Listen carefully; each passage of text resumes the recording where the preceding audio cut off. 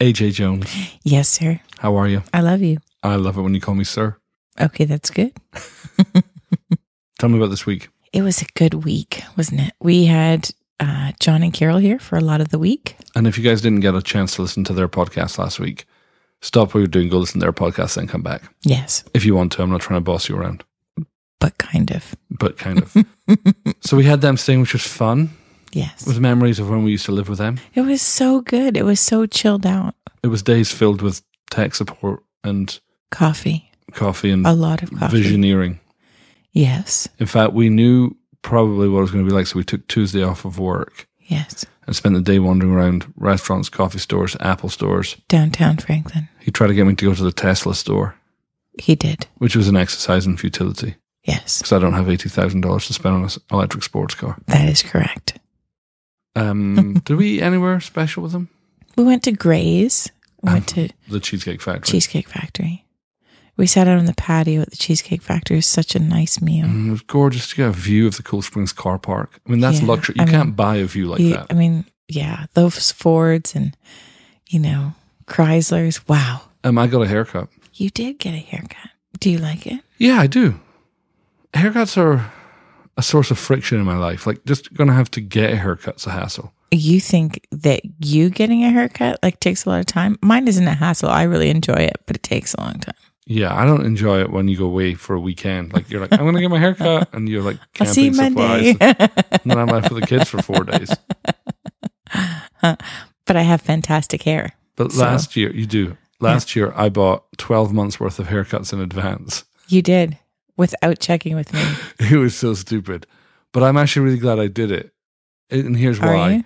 Well, it just removes it's one less friction step in getting your haircut. But I'm not convinced that you go often enough that you've made it worth the amount of money we spent. They never end. Oh, you have a certain amount of them rather than a year's. Yeah. They give you 12 haircuts. Oh. And I don't get my haircut every month. Although I probably should, because my hair grows ridiculously long. I kind of like it when it's fluffy and carefree. Really? No. I didn't think that you thought that. I just thought it'd be funny to say. I really like that shirt on you. Forget it. But the big event this week. Yes. Well, there was a couple. Mother's Day today. Mother's Day. Mother's Day in America. For our UK listeners, you might be like, what? Yes. But Mother's Day here. Yes. And in Canada. Is it? Yes. Did you call your mother? Not yet. Wow, there's still plenty of time. I know, right? I mean, she's not going to bed until 3 a.m. No, I'm going to cook those pork chops first. My mother likes to stay up late and usually eat pork at strange hours. we got loads of time. We should redeem that description of your mother. Yes. There's amazing things to say about your mum. Yes. The fact that she stays up late and eats pork at about midnight, while true, is not the most amazing thing we could say about her. It's true. It's one of her eccentricities. Is that how you'd say it? I don't know. I don't speak Canadian. Eccentricies. Let's just go with that. Third time's the charm. Making up words. So we had Mother's Day. Mm-hmm. And then our good friends and the former producer of this show. Yes. Blake Stratton and Elena Williams got engaged. Yay! Which we're very, very excited. We're so excited. And we get to do the wedding. Yes. We're so excited. I know, I'm very excited. I don't know if you saw my Instagram, you may or may not have, but Blake and Elena surreptitiously dropped off a box of donuts from $5 Bakery. They did. Which, if you give me 5 donuts, I'll pretty much do anything that's legal. Or really? Even borderline legal, to be honest. And they were so sweet. They just said, we'd be honored if you'd do our wedding. And what they don't know was the day before I had just said to AJ, Blake and Elena getting married is so awesome. I kind of secretly hope that they ask us to do the wedding. Yes. And then the very next day they sent us a beautiful card. So congratulations, guys. You're amazing. We're so excited. And possibly the cutest couple in the world. Oh, they're so adorable. They're absolutely. And he was wearing a bow tie the other night. And she was wearing that cute little... kind of 50s classic. Oh, stunners. Audrey Hepburn kind of looking thing. Guys, you don't need to worry. I've already photoshopped what your children look like, and they look amazing. They're fantastic. You're welcome. Yeah. But they come out wearing bow ties. While we're on the topic of people getting engaged, the other big event we had this weekend was we had a wedding. We did. John and Hope got married, which was fantastic. It was beautiful. It was on this private farm, and There was a donkey that went all the time. it was that loud. It's true. It was worse during the rehearsal than it was at the wedding. He only made that noise once, and it was when the music was on. It was just during worship, just sweet, intimate time of praising Jesus, and a donkey just... It would have been Go way for it. worse if the worship wasn't happening, though. Louder? No? I thought it was sound drowned out. Anyway, it was a great wedding. It was fantastic. Very, very beautiful. And then the reception and everything was there as well in the and barn. astonishingly good food. Really good food. You know, wedding food is hit or miss because it's hard to provide excellent food for 100 or so guests. Right. But my gosh, was that amazing, exceptional food. It was really good. Yeah. And then the dancing was good. I had left by then. I know. What's my golden rule for being at weddings?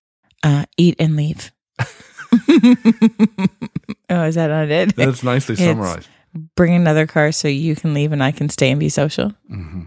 Except for me. Mine is eat, dance, party the night away, and then leave. Yeah, but see, I'm not a good dancer. That is not true. You are a good dancer. I think you've been smoking drugs. True or false? Not true. I think you can groove your inner groove.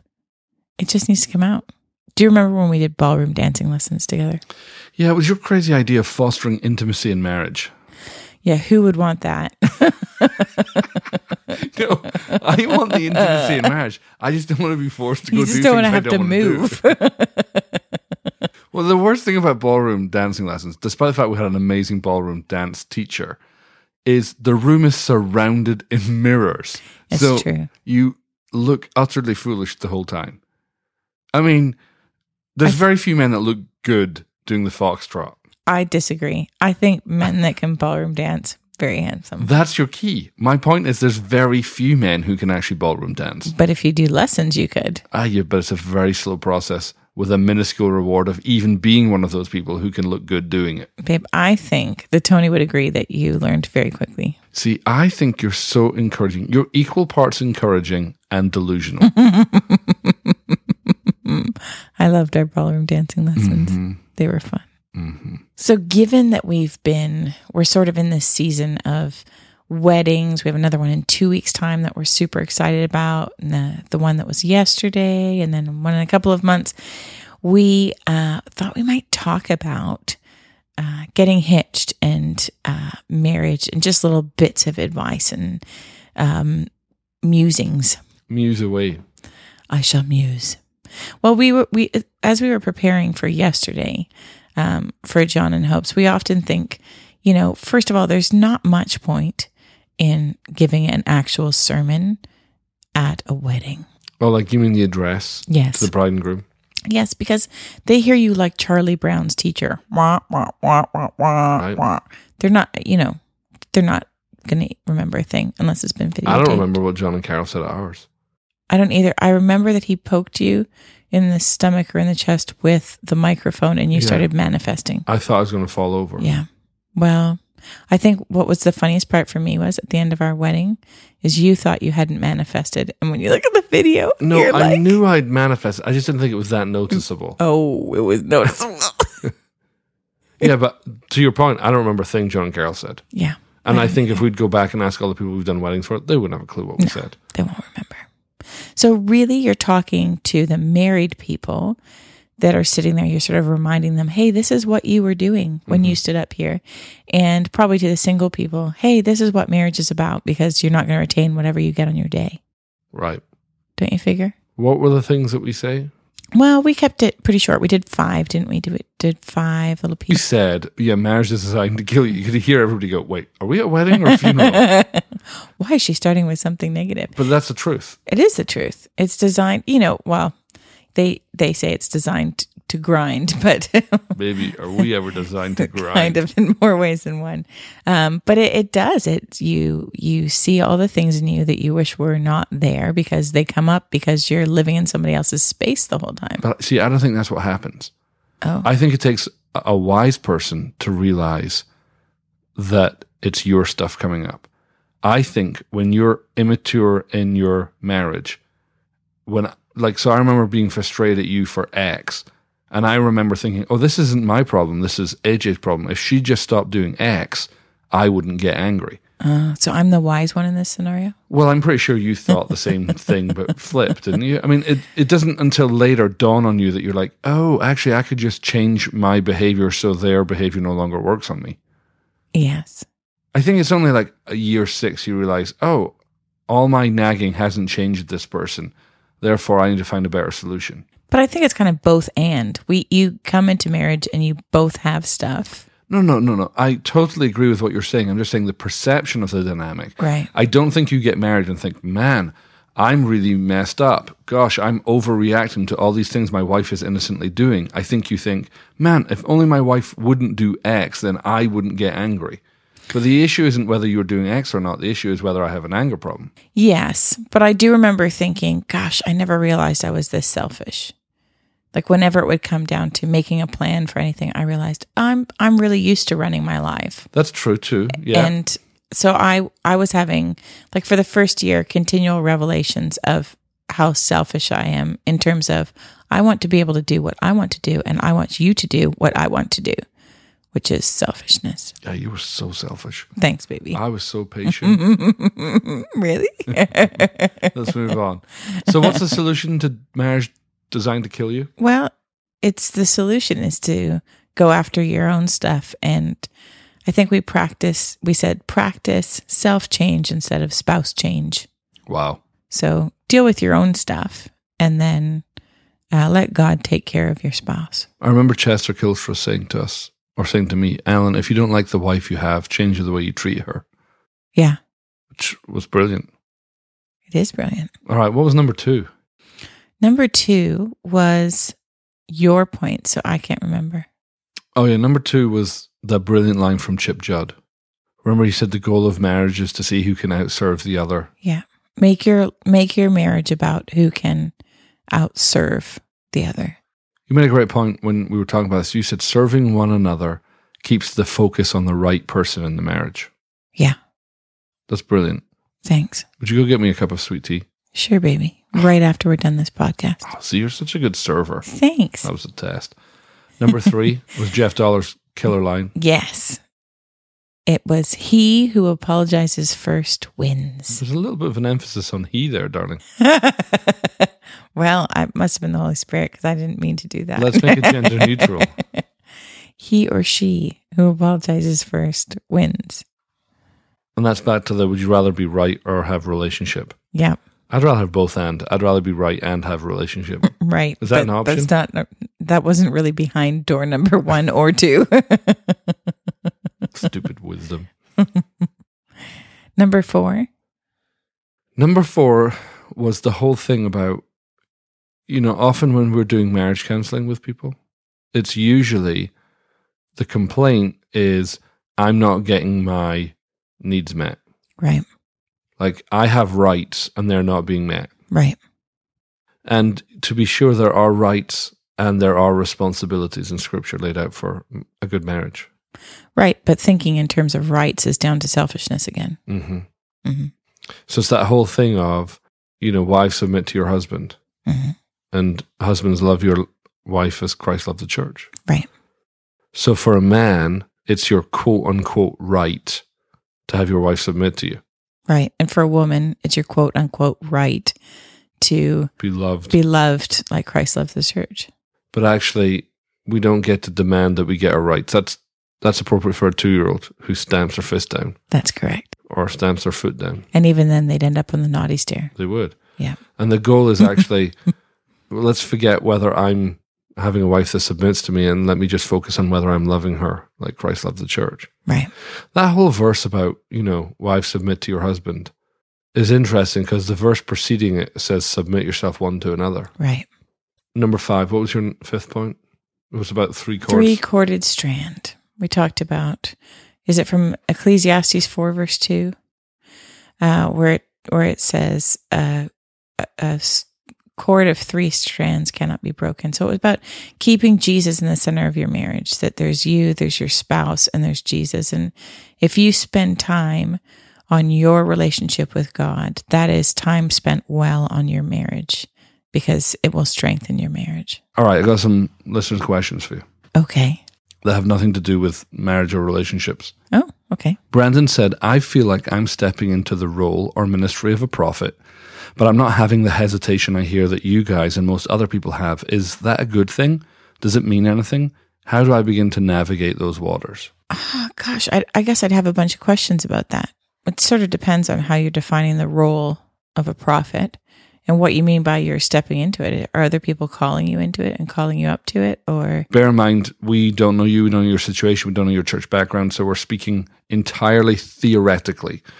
And so take what's helpful and throw away the rest. I like to rely on the wisdom that I heard from John Paul Jackson. He said, if you have to tell people what you are, people will never believe you. But if other people tell you what you are, you'll never be able to convince them otherwise. Right. So in my life, I have only met a handful of people who knew at the outset they were called to prophetic ministry and actually are. The rest of the people I know who are in prophetic ministry kind of had to be called into it. Even some of the most amazing prophets I know, it was kind of a wrestle and a struggle. And I don't think the wrestle and the struggle is a prerequisite for prophetic ministry. But what I've noticed is a lot of people along my life's journey who have introduced themselves to me as, hi, I'm a prophet, really are not. They're people maybe with a genuine prophetic gift.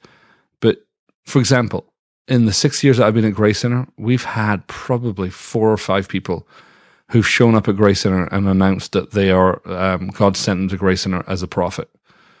And we're like, well, maybe he has, but could we at least get to know you? And usually these people are incredibly reckless. They haven't had a strong track record in their prophetic gifting. Fairly wounded. You're fairly wounded, could probably do with some help. So my advice in any sort of ministry, forget prophetic ministry, is in Proverbs it says a gift makes way for its giver and ushers him into the presence of the great. What that means is your gift will make room for you. So a lot of the prophets I know, they just got on with being something other than being a prophet, and their gift, their anointing made room for themselves. So congratulations. Like, if you're not wrestling with the call, if you're not frustrated with the call, that's brilliant. There's a huge difference between the call and the commission, however. I think it was John Sanford that said, on average, it takes about 14 years for a prophet to mature into their calling. Like, that sucks. I remember reading that and thinking, are you kidding? It's going to take 14 years before I'm going to move into what I feel like God's calling me into. So, I remember the first time I met Gary Morgan, who's one of our dear friends and, a really well-recognized prophet in many different nations. And I met him for the first day, and he was an enigma to me, because here was somebody who was clearly anointed but didn't wrestle with any of the baggage of being anointed. And I remember, I'd spent a couple of hours with him. I asked him every question I could think of.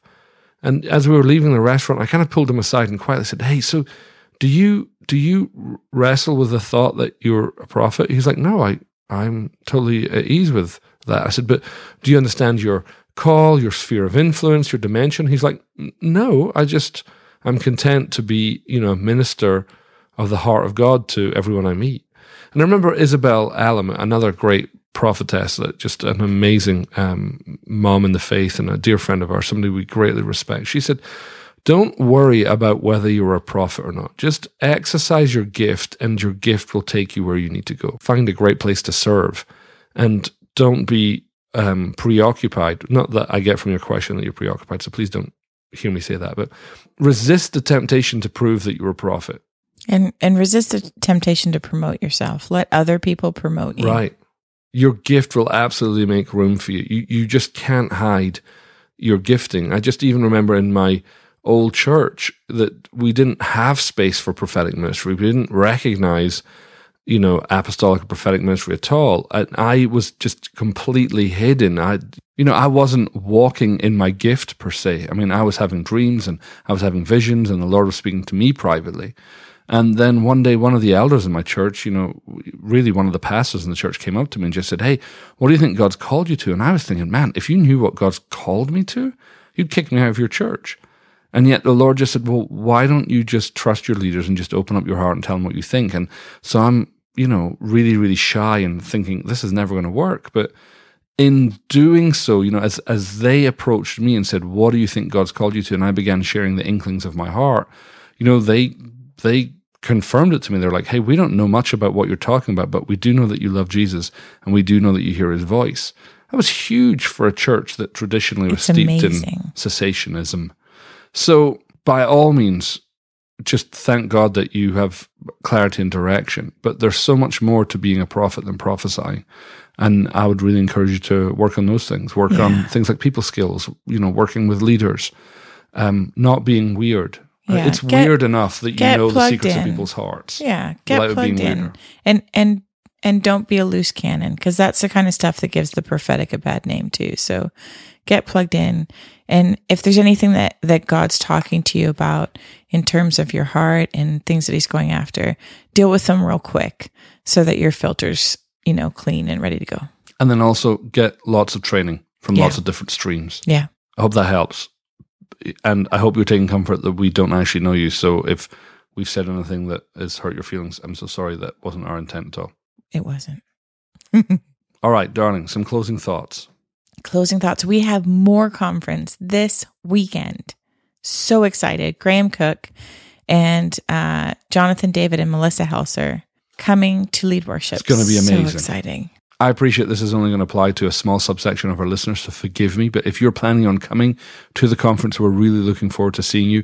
We have sold 2 different types of tickets. Main auditorium ticket holders, they are completely sold out. These seats guarantee you a seat in the main auditorium, provided you are there on time. If you have not taken your seat 15 minutes before each session starts, your seat will be given away to somebody who's waiting in standby. To be eligible to be on our standby list, you need to have a video overflow ticket. That ticket guarantees you a seat in our video overflow rooms, but also makes you eligible to wait in line for standby seats should some people not show up for their main auditorium seats. If you can't join us in person, we will be streaming the sessions live. If you go to musthavemore.com, you can find out how to sign up for that process. And we are really, really looking forward to this conference. It's going to be amazing. It's going to be fantastic. One other closing thought is next week will be our 52nd episode of Keeping Up with the Joneses. Amazing. That means we will have been podcasting for a year. Wow. We should do something fun. Like what? I don't know, some sort of giveaway or some sort of something. Okay. Let's think of something by next week. All right. Well, we hope you have an incredible week. Join us if you can for the More Conference. Go to musthavemore.com for all the details. Our applications for our School of Supernatural Life are still open. June 15th is the deadline to have your application, and we would love it if you would consider coming and spending 8 months with us. We would love nothing more than to train you and equip you and release you into your destiny, which we will be talking about destiny next week.